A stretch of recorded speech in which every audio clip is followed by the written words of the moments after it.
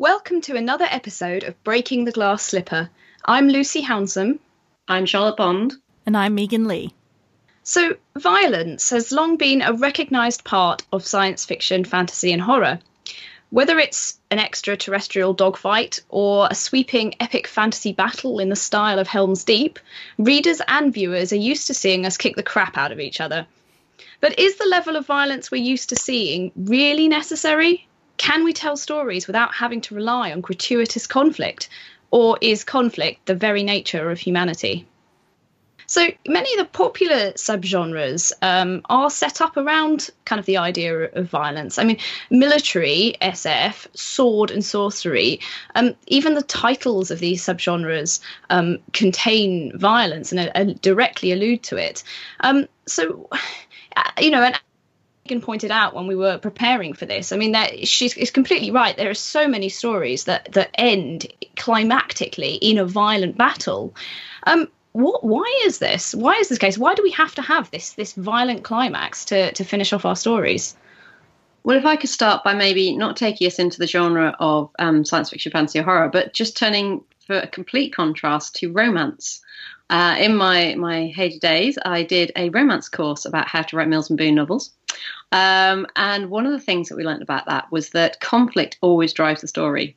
And in romance, the conflict is always a personality. Particularly if you read Mills and Boon, you've got the very, very definite alpha hero, and then the sort of beta heroine who has to be both vulnerable and spunky at the same time. And there's a few duels and sword fighting, what you'd expect in Mills and Boon. But generally, it's driven by personalities and everything else that you can think of. So apart from romance, pretty much everything else is driven by both personality and situations. And I think if you look at science fiction movies, if we think about that, not so much in the books, but certainly in the movies and horror movies, then peril is actually used as an extra motivator. So in romance, you've got things like, I must marry the heir so that I can, save my mother from the workhouse and things like that. Whereas in science fiction and horror, they have all that kind of stuff, but they also throw in an extra dose of peril as well, just to kind of motivate people and keep them going. Yeah, but do they? I wonder.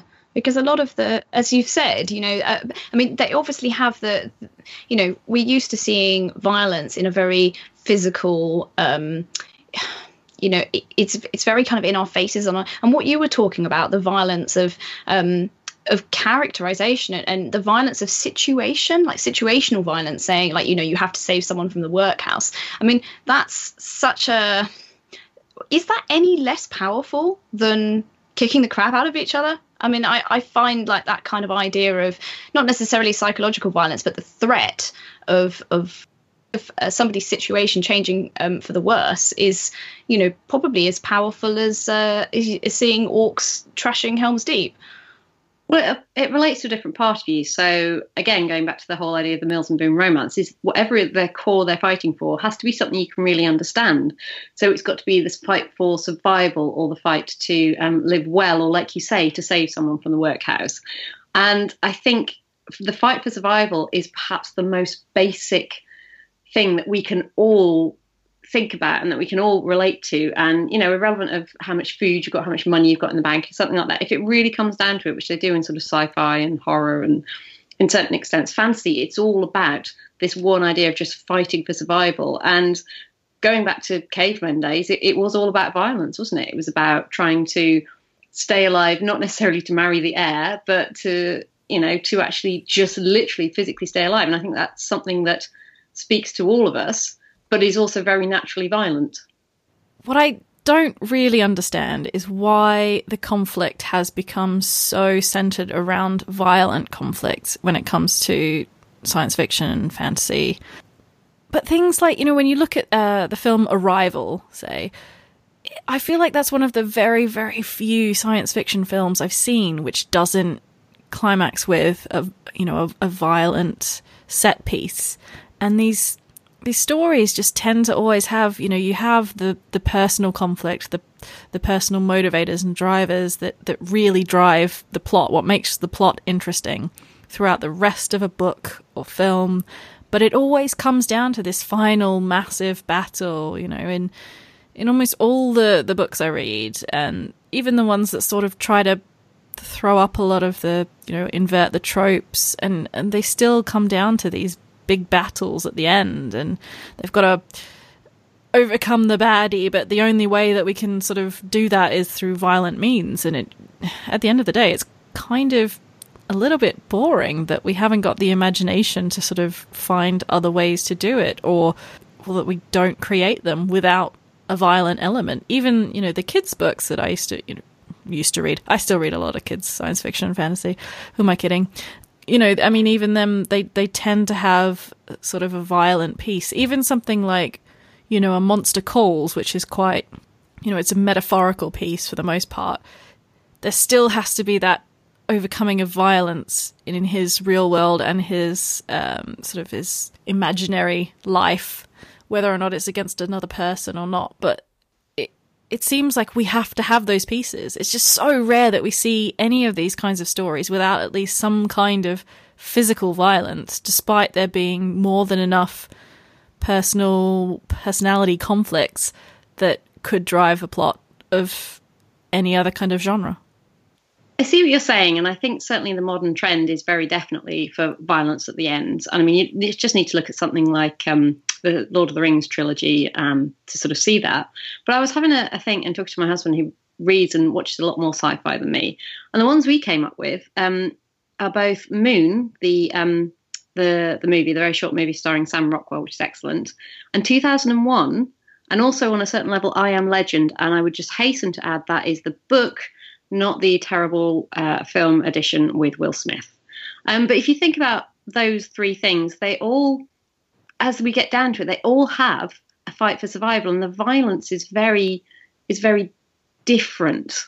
But it's still kind of there. I mean, in 2001, you've got sort of Hal and Dave having that standoff, and it is still a standoff, and it's still very violent, and it is a fight for survival, but it's not kind of fisticuffs and the big long punch up, as they say.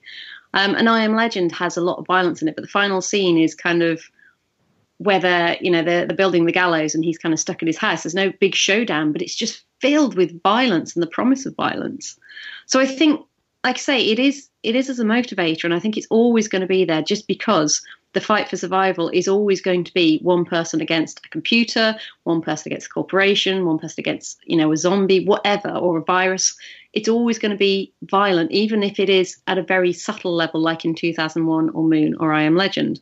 I just think that in the times of sort of where you get sort of sci-fi action crossovers in the movies, and certainly, all the big books like The Hunger Games and things, which are very action orientated, I think it's just come back to being more obvious violence than perhaps more subtle things like Moon, 2001 and I Am Legend, which are, they're a little while back now, aren't they? Mm-hmm. Well, I thought it was really interesting that you touched on threatened violence, because I often think that the kind of overbearing threat of violence is a lot more, it gets me on the edge of my seat a lot more than watching the culmination of the threat of violence. I just got back from seeing The Shape of Water today, which was really, really good. And I was thinking that actually in relation to this, there is violence in it, but it's not hugely overwhelming violence. And also the ending is quite the violent part, the shooting, that some shots are exchanged. That's really, it happens very, very quickly, and it's not hugely kind of impactful. What was keeping me kind of nervous and worried for the characters was that, the threat of death, the threat of kind of imminent, that everything was going to unravel, but you knew it was coming, and you knew that only this one character can stop it. And it's that part that I think that kind of conflict, which really kind of worked for me, rather than the actual bit where the shots are actually fired. Because I think maybe have we become inured to seeing violence on our screens? Like, is it just another gunfight? Well, for me, part of my problem is that a lot of these kind of violent culmination pieces end up being like large-scale events. So I don't particularly enjoy reading or watching large battle scenes because I find them innately dull. And I know, this might be controversial, I don't know. But what makes it interesting to me is how that peril or that conflict affects a single character. So it always comes down to that sort of micro level. And that's why I have kind of an issue with a lot of these set pieces, because while it might filter through that character's perception, it always comes down to kind of, numbers. It's always a numbers game. And obviously I understand that war is like this, and that's why, war is hell. But I don't really like just to see constantly this boiling down of big battles where, hundreds and thousands of orcs die. And it's just kind of there. Maybe I'm not sure if I'm being clear, but No, you are. It's all about the personal. Yeah, and I just don't like having to constantly watch these things where we just sit back and accept that, and it's not, it just seems to reiterate over and over that this happens, that war is terrible and all these people die, but it doesn't really say anything. It doesn't really affect us anymore. It doesn't. With these big set pieces, it's just more of this, oh yes, well, hundreds die, and that's just how it is. It's not actually affronting us with anything that makes us sit back and go, oh hey, hang on a minute, this really is bad. Well, I think that's summed up in the two of the articles you sent around, Megan, because you sent one round from Tor.com for why science fiction needs violence, and another one by Richard Thomas from Storyville, the proper use of violence in fiction. And the Tor.com article made the point that I was making earlier, that extreme situations show us the real personality, and that you need the violence to be realistic so that we feel the stakes and that we're invested in the ending. But then, as Richard Thomas said, when he was doing a writing course himself, and he was sort of going, well, do I really need this violence here? Or am I just being lazy? Am I using it as a crutch? Am I just using death or rape as a motivator just because it's easy? What if I take that out and look at it? So I think what we're probably coming around to is the idea that, yeah, we need violence. We need it to be realistic. We need it to so that we can feel the stakes, so that we can really feel the characters and suffer with them and grow with them. And you don't get that unless you get extreme situations. But at the same time, I think it really is overused by people. And I think there's a lot of there's a real penchant these days for science fiction to be crossed over with action films. And you look at something, I mean, we're big fans of Starship Troopers in our house. Oh, it's me just too. So, yeah, it's just so brilliant, the book and the film. But I mean, that's the perfect crossover. It's kind of got science fiction there and action, and it is just mindless. But it is, it's just throwing everything at the screen and going, well, we're gonna make you feel for these characters because we're just going to throw giant bugs at them that they can't possibly, win against. Sorry, I'm digressing there. But I think the idea that action is stealing more and more into science fiction movies. And I know Megan's our science fiction reader expert. I don't know how that is, certainly in relation to science fiction books, but the old time science fiction books I've read have never been as fast paced as some of the stuff you get these days. And I think it is being violence, and the big set pieces are being used an awful lot more just because it's expected rather than because it actually adds anything particular to the story. I think it's really interesting that it's expected, because as a writer myself, I asked myself this question thinking, because I've got battles in my books and I've got fights. And I thought, well, how could the story, I don't think I could have left them out. The kind of story it was, it follows too much in the footsteps of other books that I've read which have battles in them. And even though I really don't enjoy writing fight scenes, I really don't enjoy them very much, and that's probably shows because my fight scenes aren't very long. And I did have a comment from my editor saying, is this it? And I was like, oh, I got bored because I don't because it's the kind of like meaty exchange of blows that really bores me, because I think it's Sebastian de Castell did a really great writing fight scenes workshop, which I thought was really good. I picked up quite a lot of tips from that, and he was saying what kind of Megan was touching on, is that you have to make them personal. You have to make the fights personal. So even if you're writing a battle sequence, which has the camera zooms out in a great cinematographic kind of vista, and you see all these people having separate battles, to make it interesting, you have to zoom in on one of those battles and to see how that person who's fighting for their life, how they're feeling, what, sounds, sights, smells, and then it becomes interesting for a reader or a viewer. Yeah, I mean, well, absolutely. That is, what I was sort of getting at, that you have to have that element to it. Like, a friend of mine sat me down and finally made me watch Gladiator after never having seen it. And it's got a sad ending. I cry. But I cry. The film opens and he was just like, "Isn't this incredible?" I was like, "Well, not really, because I'm bored." Basically, it opens with a massive battle, and I was like, I don't care about any of these people yet. If you're going to put in a battle, you need me to care about them, because I'm going into this not knowing who I should care about or why, and why it's important that they don't die. Because, not to make me sound really callous, like I should obviously immediately not want someone to die, but I just found that didn't work for me at all, because I didn't have an emotional connection with any of those characters at that point. Whereas if it had come after that connection, I would have been far more invested. I think, again, it's going back to the idea of Richard Thomas, isn't it? When he said, is it lazy or is it a crutch? I mean, to me, the opening point of that battle is, I suppose, three aspects. One is to look freaking awesome, because as I understand it, they filmed it in Kill the Forest, and Kill the Forest wanted a mass of trees taking down and hacking back. And apparently the movie crew just came and went, "Oh, we'll do it."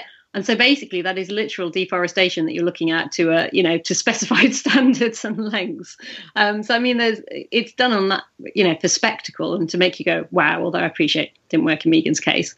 I think it's also to set the tone of the film. And I think the fact that Megan wasn't invested in it, and it was confusing and it was loud and it was brash, I think to a certain extent that does give it an element of, this is what war's like. You don't know the person standing next to you. It could be an enemy. It could be anyone else. You've just got to focus on what's going on. And I think the third and final point is to show Maximus as being the best general that they could possibly be, and riding through and having the confidence of his men. But then we get back to the idea of Richard Thomas and going, well, is it actually just being used as a crutch? I mean, I think the first 2 points I made are valid, but perhaps, if they weren't so inured with this whole idea of, must have the big spectacle, they could probably have shown the same thing for Maximus on a more focused level than just going into, massive crazy and blowing up, half of Kill the Forest. But I do have to say, I do like that beginning. I think it does work. So I must disagree with Megan on this one, as we disagree so much, Megan and I. I mean, going back to that Tor.com article, what I found really interesting, and again, I mean, any time someone appeals to Star Trek as an example, I knew it was going to be Star Trek. Yeah, well, it is, it does work for me. But I just wanted to read this comment because I really identified with it. So it was, if violence is indeed too clean and too perfect in fiction, we cease to become afraid of it and tension doesn't work. And I mean, this, for me, is kind of what I feel like these big set pieces have become. Sure, there's like blood splatters everywhere, but it has become too clean in a sense, because it's done without feeling. And that, it removes us from the tension, it removes us from what makes the violence horrible. And that is why those things tend to really struggle to engage me. So I think that's why Grimdark is so popular, because it does take all of these things that are, if I say good about violence, you know what I mean, the positives of putting violence within a novel, and manages to maintain the personalities within it and to make it useful rather than just gratuitous. Well, let's move on to talking about gender in violence. And it's interesting that Gladiator's already popped up in the conversation, because violence is often portrayed as a male arena. I mean, does the focus on a violent narrative conflict drive a poor representation of female characters? Because we have obviously talked about this a lot. There are pretty poor representations of women in these quite, conservative masculine genres. Is there a relation between gratuitous violence or simply, dominant violence and poor female representation? So if I might go back to one of the points I made previously about the idea of being the fight for survival and going back to prehistoric times, I think that you're right. There is a lot of focus on the male arena. And I think because historically, it is the men who have gone out and done the fighting. Well, I should say historically, our perception of history is that they've gone out and done the fighting. Because even as I was writing this down and saying it was generally the men who took the risks and went to war, I then remembered, of course, they had that fantastic piece on Viking warriors that turned out all to be female, all these fantastic warriors in the grave, when they actually examined the DNA and the bone structure, when actually there's a load of women here.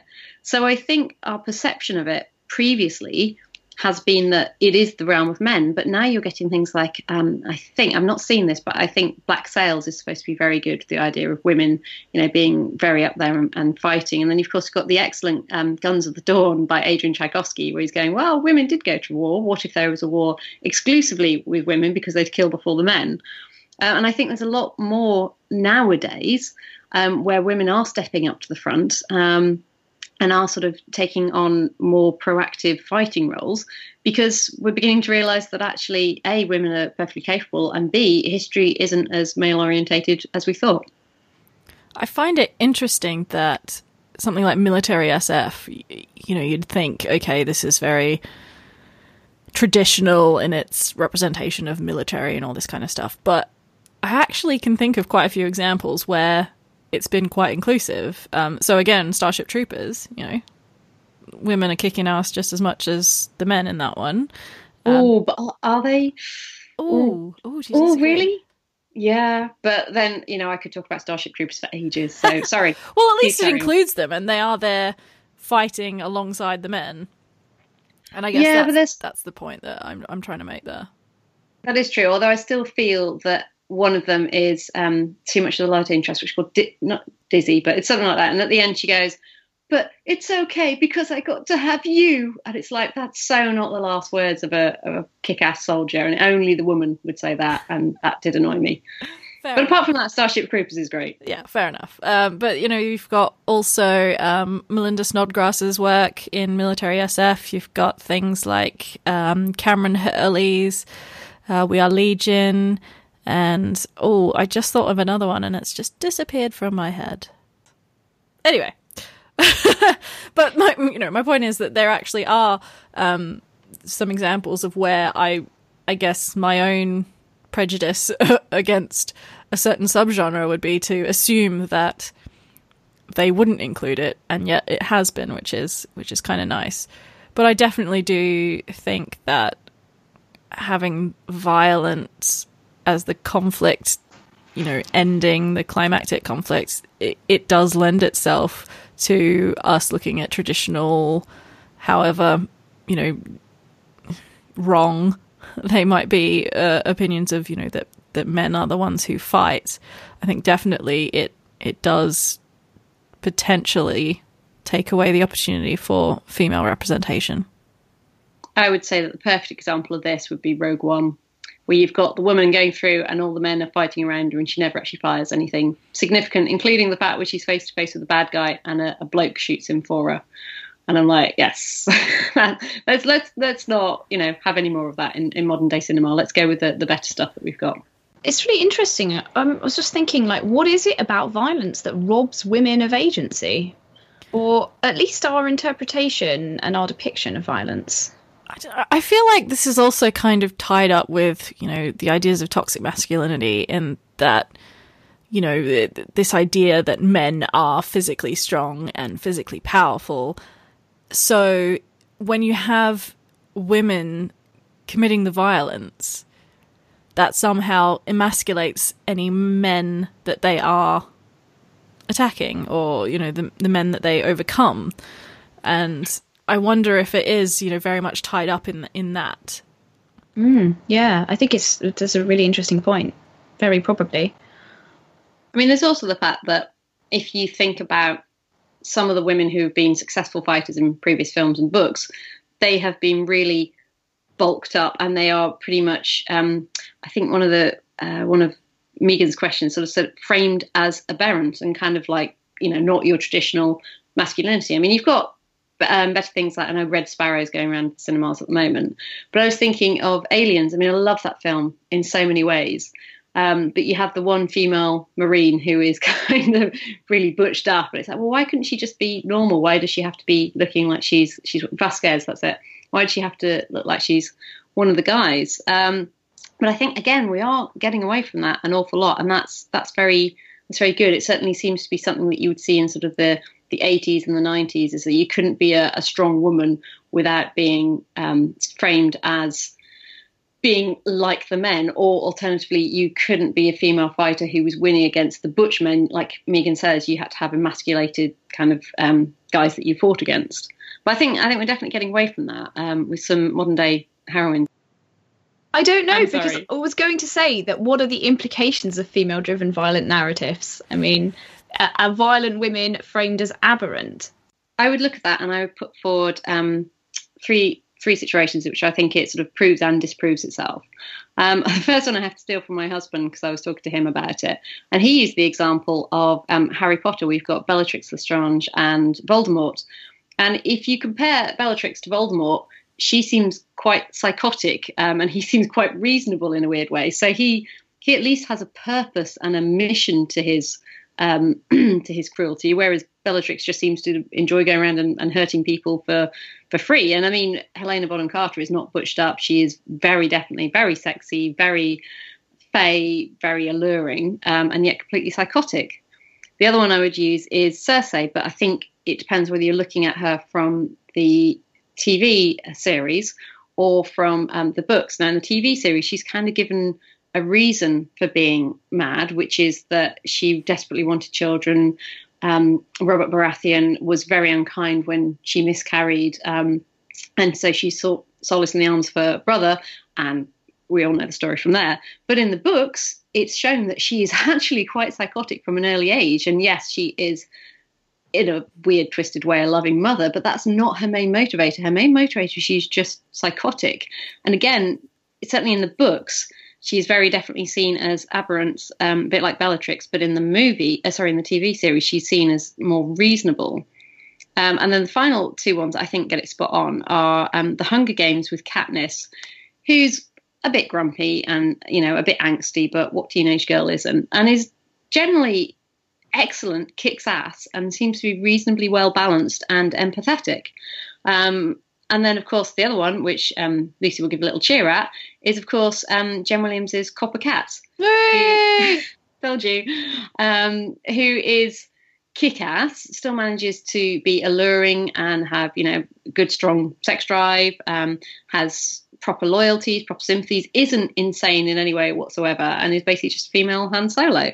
And I think there's a lot of aberrant women that we can still see nowadays, but I think there's also a lot more coming out, particularly in books, where they seem to be a little bit more balanced, managing to retain femininity, but also kicking ass in their own particular way. The one thing that I would sort of pick up with that is that in those narratives, those characters are still kind of seen as aberrant. So Katniss, because she doesn't want children, because of the way she acts, people do find her aberrant throughout the entire story. And the same with Copper Cat, the people in that world perceive her as an aberration. So but do you think that's more because they're mercenaries? Not heroes? I don't know. People get a bit funny when they do things for money, because I think this came up in a review that I read of Copper Cat, and there was some reviewer complaining that they found it unpalatable that the three so-called heroes only saved the world for money. and I was like, but that's the reason I like the book. Yeah, I liked that too. But we go back to the idea of Han Solo. The only reason he saved Princess Leia and, joined the rebellion and everything was for money. It's all the same principle. But I'd have to come back at Megan and say that particularly Katniss, and I will bow to anybody's more recent readings of the book, but I remember it in the book certainly being that Katniss was the one who was hardest on herself. Everybody else saw her as a hero. They saw her as someone told up who was fantastic and who was brilliant. She was the one going, but I'm not a whole person. I'm mentally damaged. I'm physically damaged, whatever. And she was always hardest on herself, whereas actually the people around her were really accepting of her and really bolstered her up. And when it comes to Coppercat, yeah, I think it was recognised that Widrim was different, but I also quite like they all just accepted it, and it's like, oh yeah, it's you, and you're a bit of an aberration, but you're also one of us, and we dislike you on equal terms, and we're not going to see you as particularly weird because you're a woman, just a bit annoying. I'm not explaining it very well, but and whether Lucy would agree with me on that because, like I say, they're all mercenaries and they're all in it for the money. She's just another one of them. Yeah. Well, do you want to go on to talk a little bit about non-violent narratives and whether non-violent narratives are viewed peculiarly as feminine narratives? I mean, do we have to gender narratives? What I find interesting is, when you come back to the, sort of the original thing of that science fiction, fantasy, horror tend to use this violence in their conflict. And when you compare that to something like literary fiction, you don't have that same kind of thing. A lot of the stories don't have violence at all. And it's, very personal drama. But then you do still get the kind of gendering of those stories in and of itself. You have things like, when people call them kitchen sink dramas, or, if it's about anything to do with the lives of women, it becomes a woman's story. And, anything if it's about, say, however, I feel like it's a lot of them where it's about, men having affairs or that kind of thing. That's a very male story. And it's interesting then that when you come to science fiction, fantasy and horror, we look at these and that they all have this kind of, I mean, not all of them as we've discussed, but the vast majority have these violent climaxes. And without them, I do think that they would be considered quite feminine. Yeah, the only ones that aren't are quite cerebral, and then they're kind of playing off the kind of thriller, very slow burning kind of style story like Charlotte was talking about with things like 2001.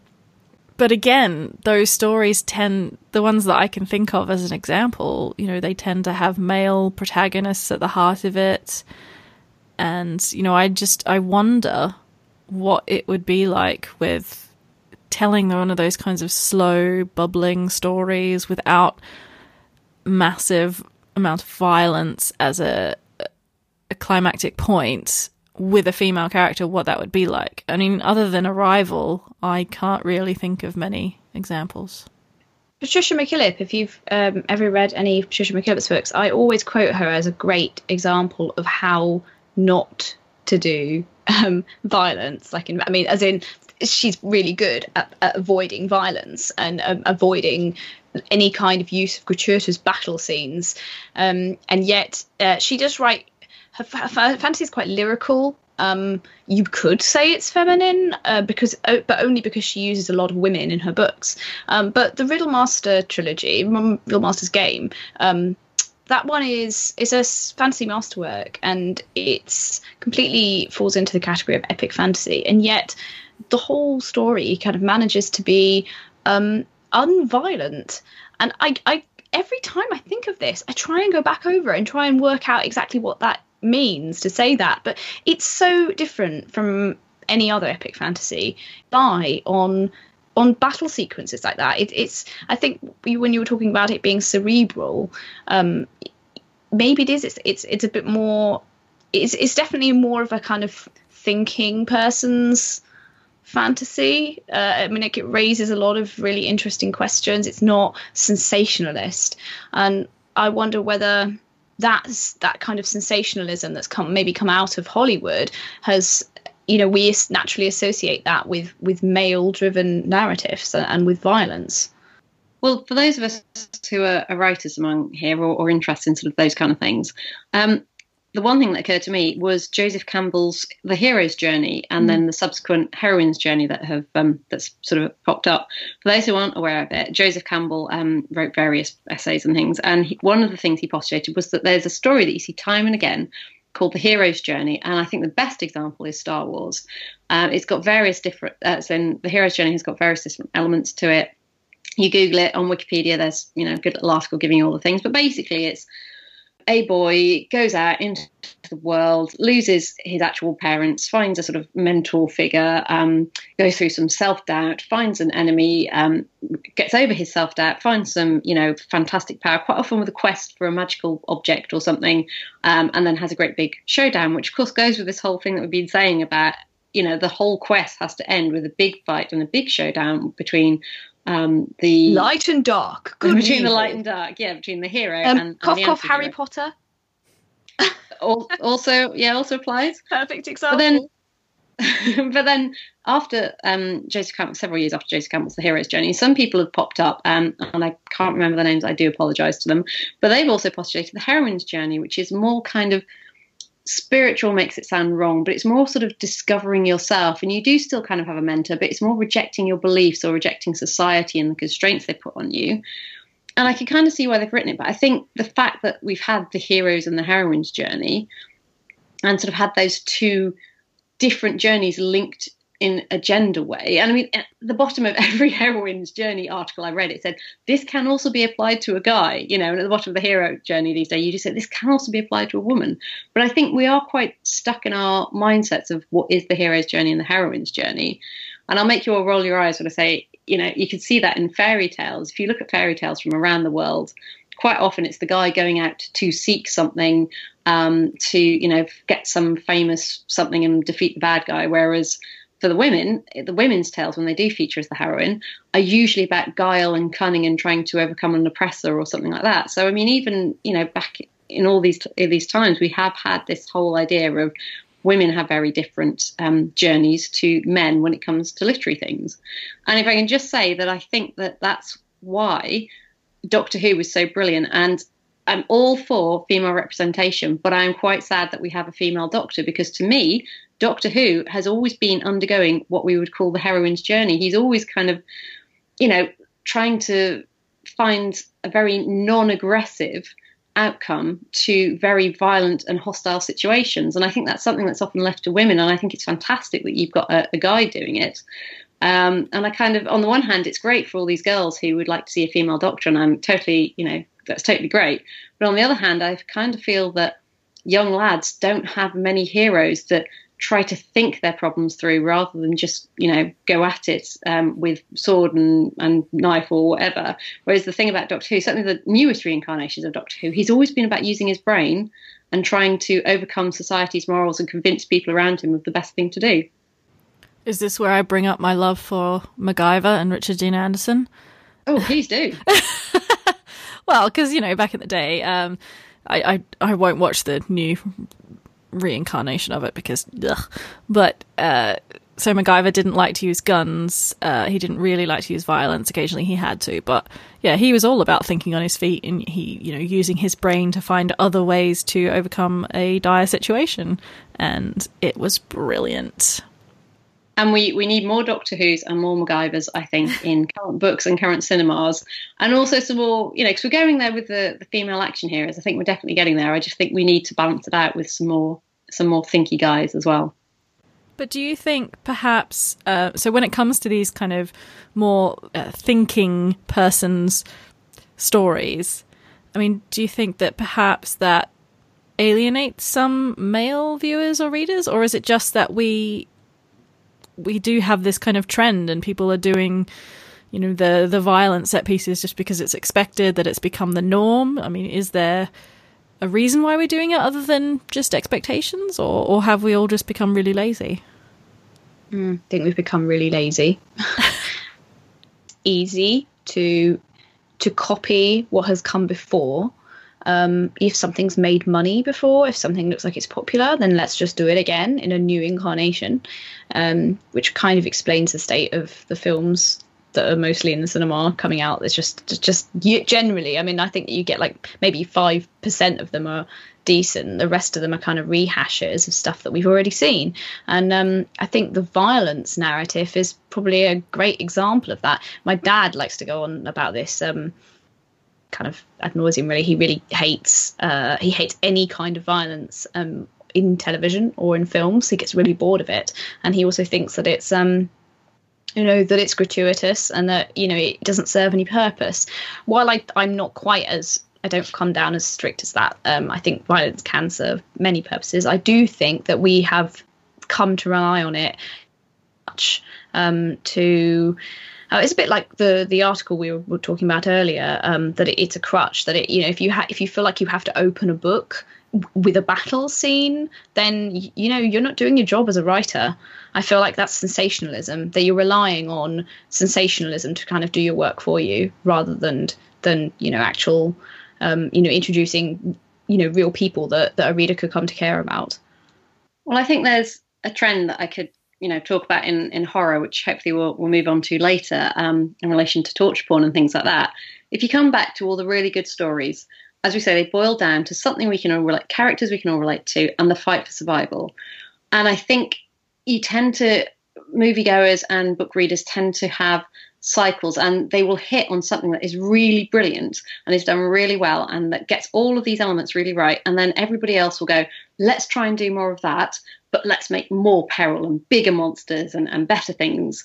And I think if you get something that's done really well, like take for example Alien, that's a perfect example. So the first Alien was brilliantly done, very tense. You had about 6 people against an alien on a spaceship. And then when it came to the sequel, you kind of got James Cameron. Well, how am I going to beef it up? Well, I want more aliens, but on the same time, I'll balance it out with Marines who are obviously better equipped and better trained. But it'll all still end up with just Ripley surviving.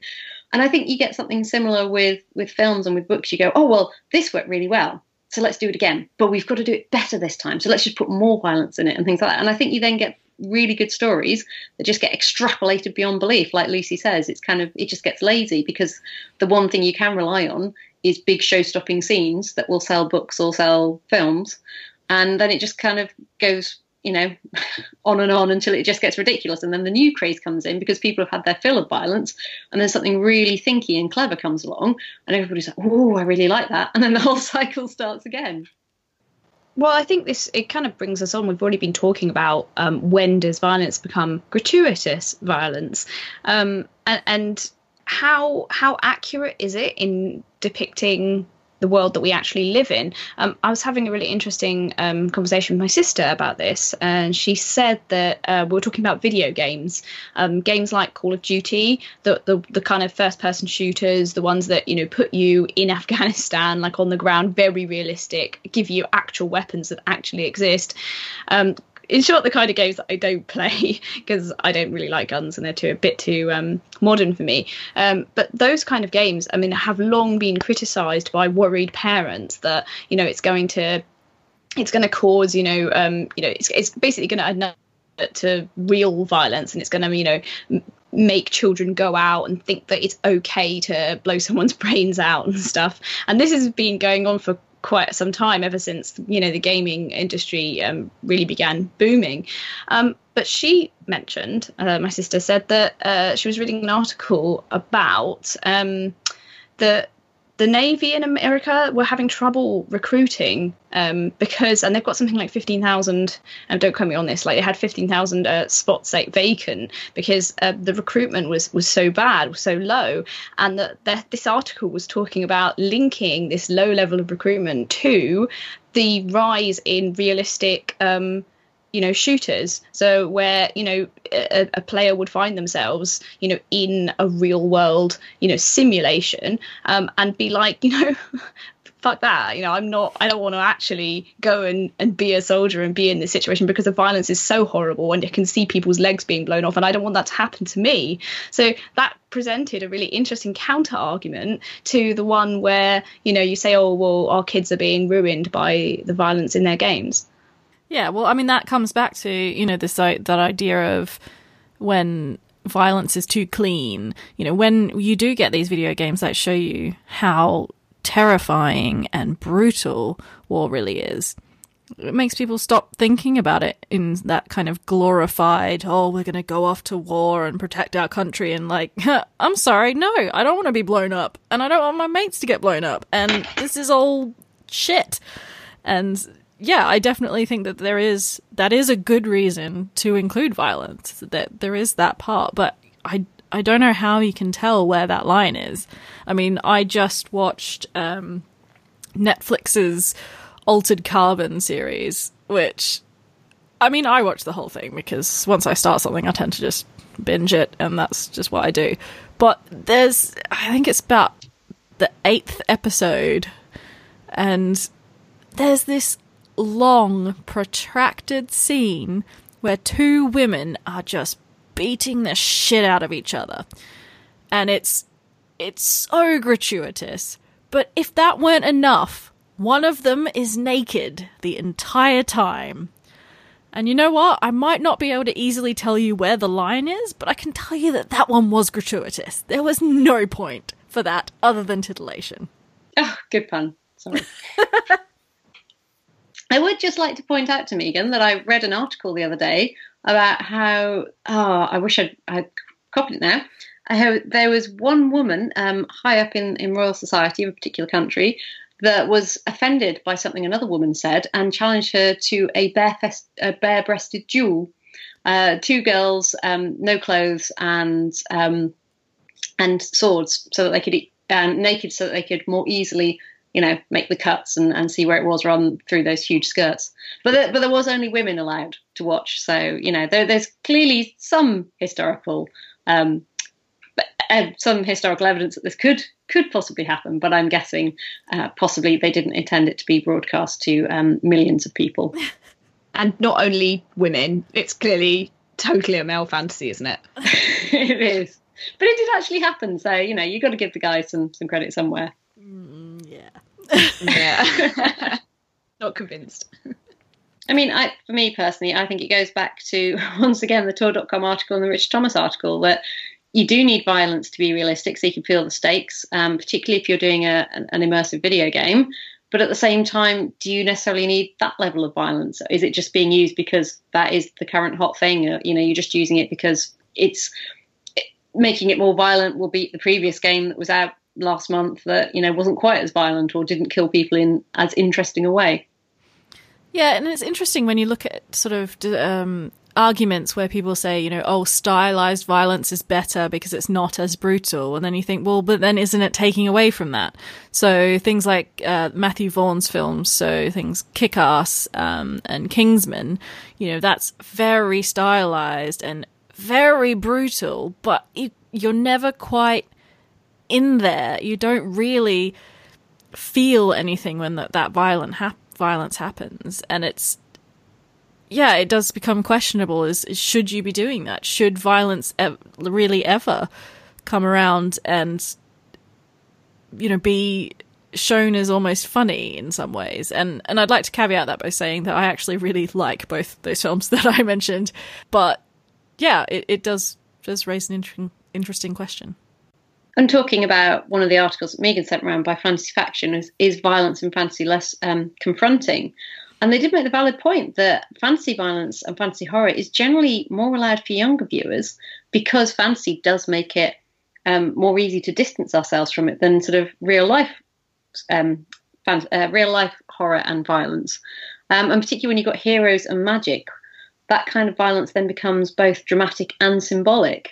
So it's sort of tragedy and triumph versus plain old blood and gore. And I think, that if you look at the trends, that in itself is quite accurate. There's quite a lot of blood and gore in, hacking with pike staffs and swords, which is kind of the traditional way that fantasy battles are fought.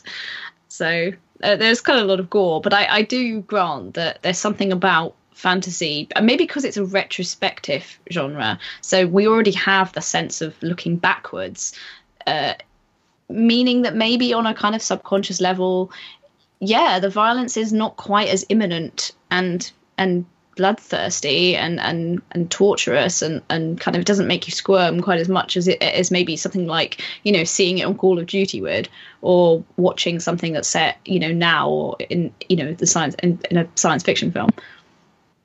Well, with my daughter, when we watch films, she's a huge, big fan of things like Strange Magic.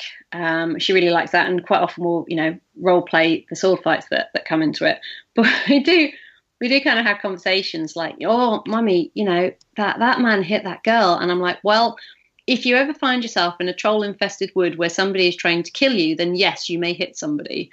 And we really struggle with Frozen, because at the end of Frozen, spoiler alert, sorry, the end of Frozen, Anna turns around and punches, what's it called, Hans, and knocks him over the edge of the boat. And went quite early on, my daughter said to me, "But Mummy, you're not supposed to hit boys."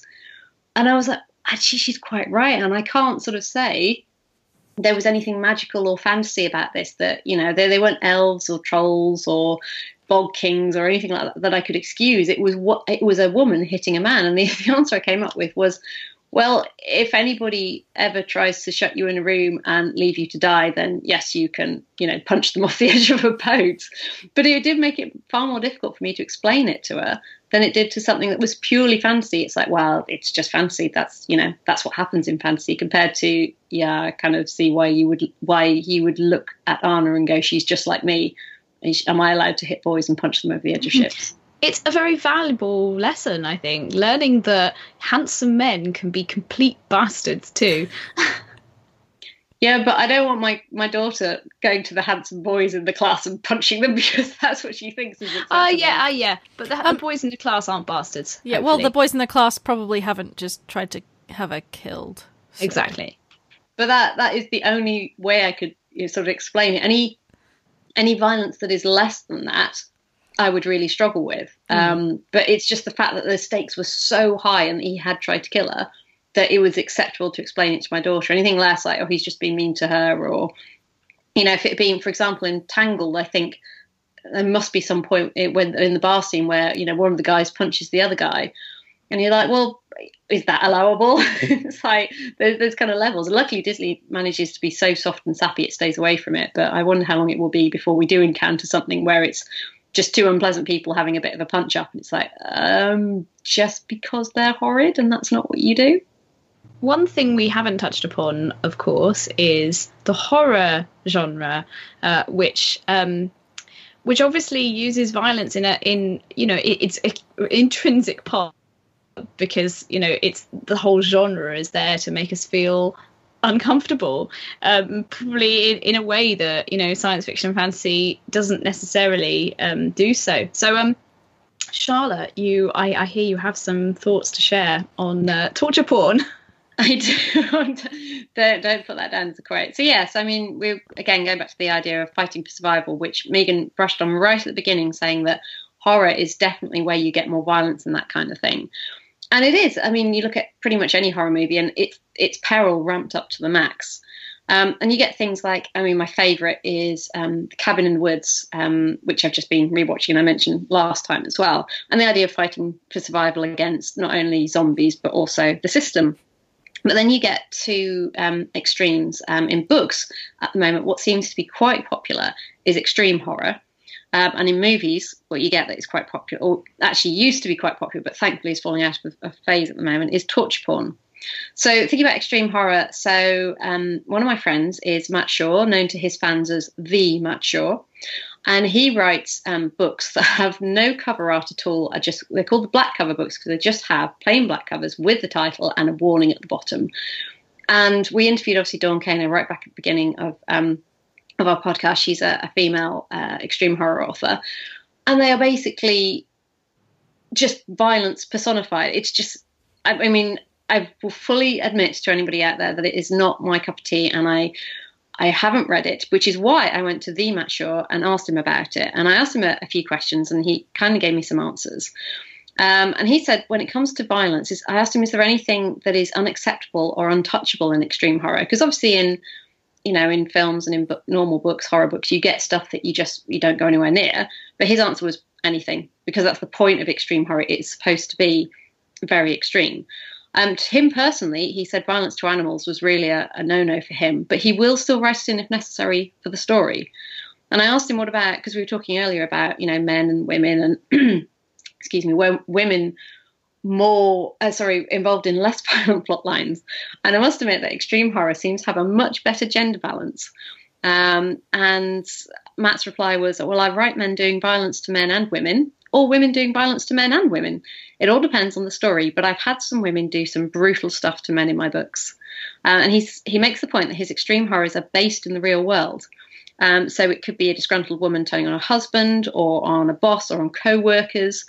And he kind of felt that rather than making people aberrant, that it was much more scary to have normal people doing really, really bad things. And he said, I don't go out of my way to make them abnormal. The whole point is that they are scary. They could be the person you're sitting next to. And I think that is obviously something that extreme horror has gotten onto, the idea that you could catch the bus and see the same person every day and not realise that they were an axe murderer. And it's something that we all, no, not all think about, but it is, you know, particularly in times at the moment where there's a lot of hostility and the media is hyping up all sorts of biases against all sorts of different people. It obviously speaks to a lot of people at this time, and horror has very, very often been political commentary, you know, the fear of the person standing next to you, whatever colour their skin, whatever gender they are, that they could just be a raging nutter. But even Matt, when I asked him about it, said violence in all my books has to have a point to it, otherwise it's just boring. Violence for the sake of violence is just from authors lacking imagination. Everything must have a place and a point. So even in extreme horror with I was going to give examples, but I really don't want to in case I offend anybody.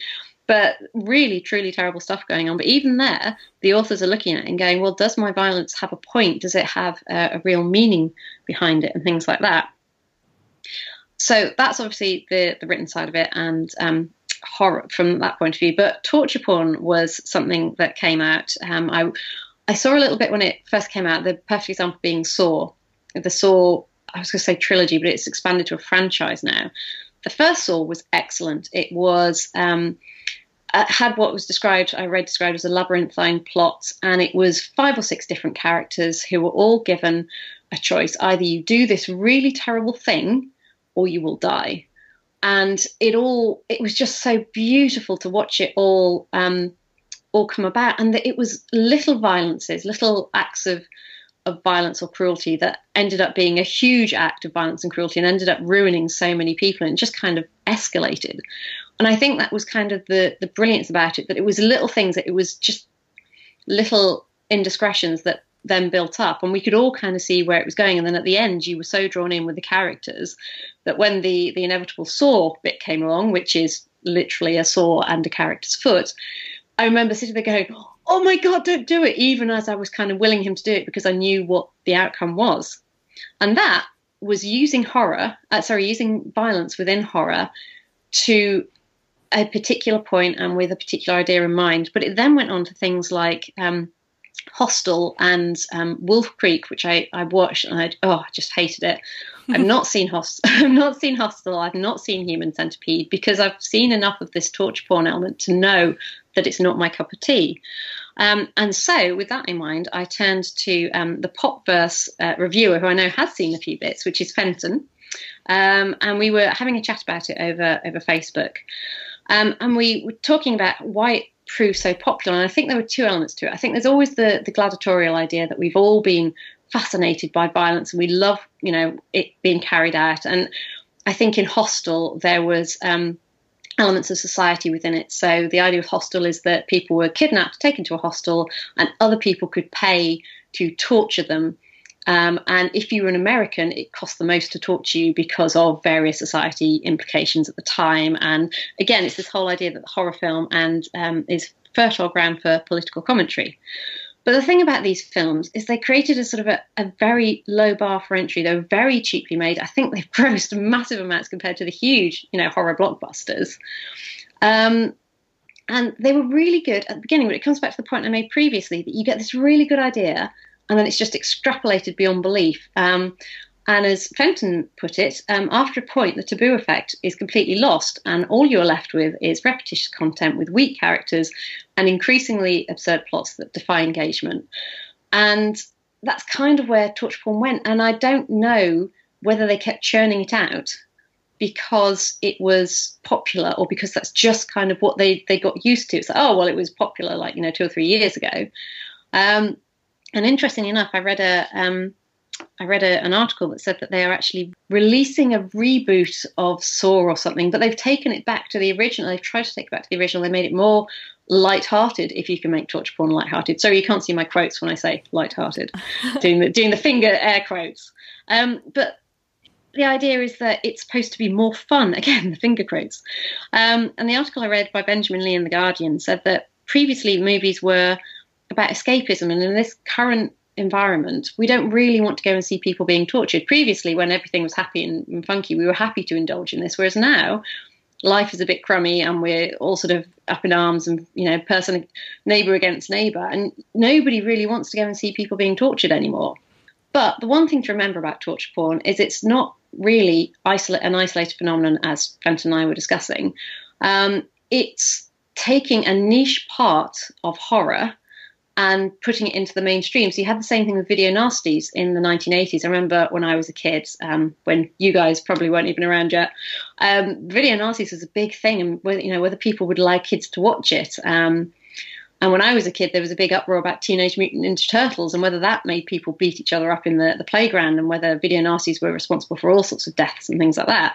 And that kind of died away. And then we've had torture porn, which again has kind of died away again. So it makes you wonder if there's going to come a point where we're going to have yet another form of violence, real extreme violence in some form or another, that will come up. And I mean, even the video nasties in the 1980s, things like Nightmare on Elm Street and things like that, they still almost had a sense of fun to them, a sense of, I mean, anyone who's seen Nightmare on Elm Street, it is violent, it is bloody, it is nasty, but there's also a kind of cartoonish comic, not comic as in funny, comic as in comics that you read, element to it.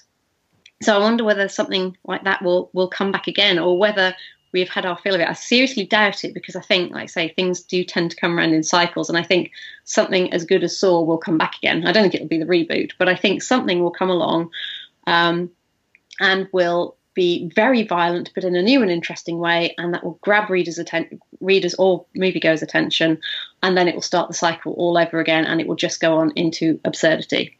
But just before I finish, I would just like to say that I did find a really interesting article on Ad Age about Courtney Solomon gave an interview, and he's done a film called Wrist Cutters. And apparently part of the marketing campaign, because obviously marketing is a big thing these days, was about character cutouts that they would have hanging from trees or suspended from bridges, as if they were really, truly committing suicide. And he said he got about 1,000 letters from anti-suicide groups, but in the article at least, he said that he was going to turn it around and he was going to reach out to them and send them screeners, because what he actually wanted to do was take this really violent movie and send out an anti-suicide message. So he was going to send screeners to all these groups and then try and get feedback. And I don't know whether how accurate this is. I don't know whether this is actually going on, whether that's his intention and whether it's happening. But it did make me think that maybe there is a purpose, even to the most extreme violence within film and movie, whether it can be a talking point, whether it can be used to dissuade people, like we were talking about with the video games earlier, dissuading people from joining up in the army. So violence is undeniably a part of ourselves, our fight mechanism, which activates when we need it the most. But there's no denying we've come to rely on it as a crutch in our stories, to fill a plot or a narrative gap, which would be better filled with a deeper consideration of character. Perhaps going forward, we ought to be creating or supporting stories that re-examine the nature of violence itself and the various roles it plays in our society.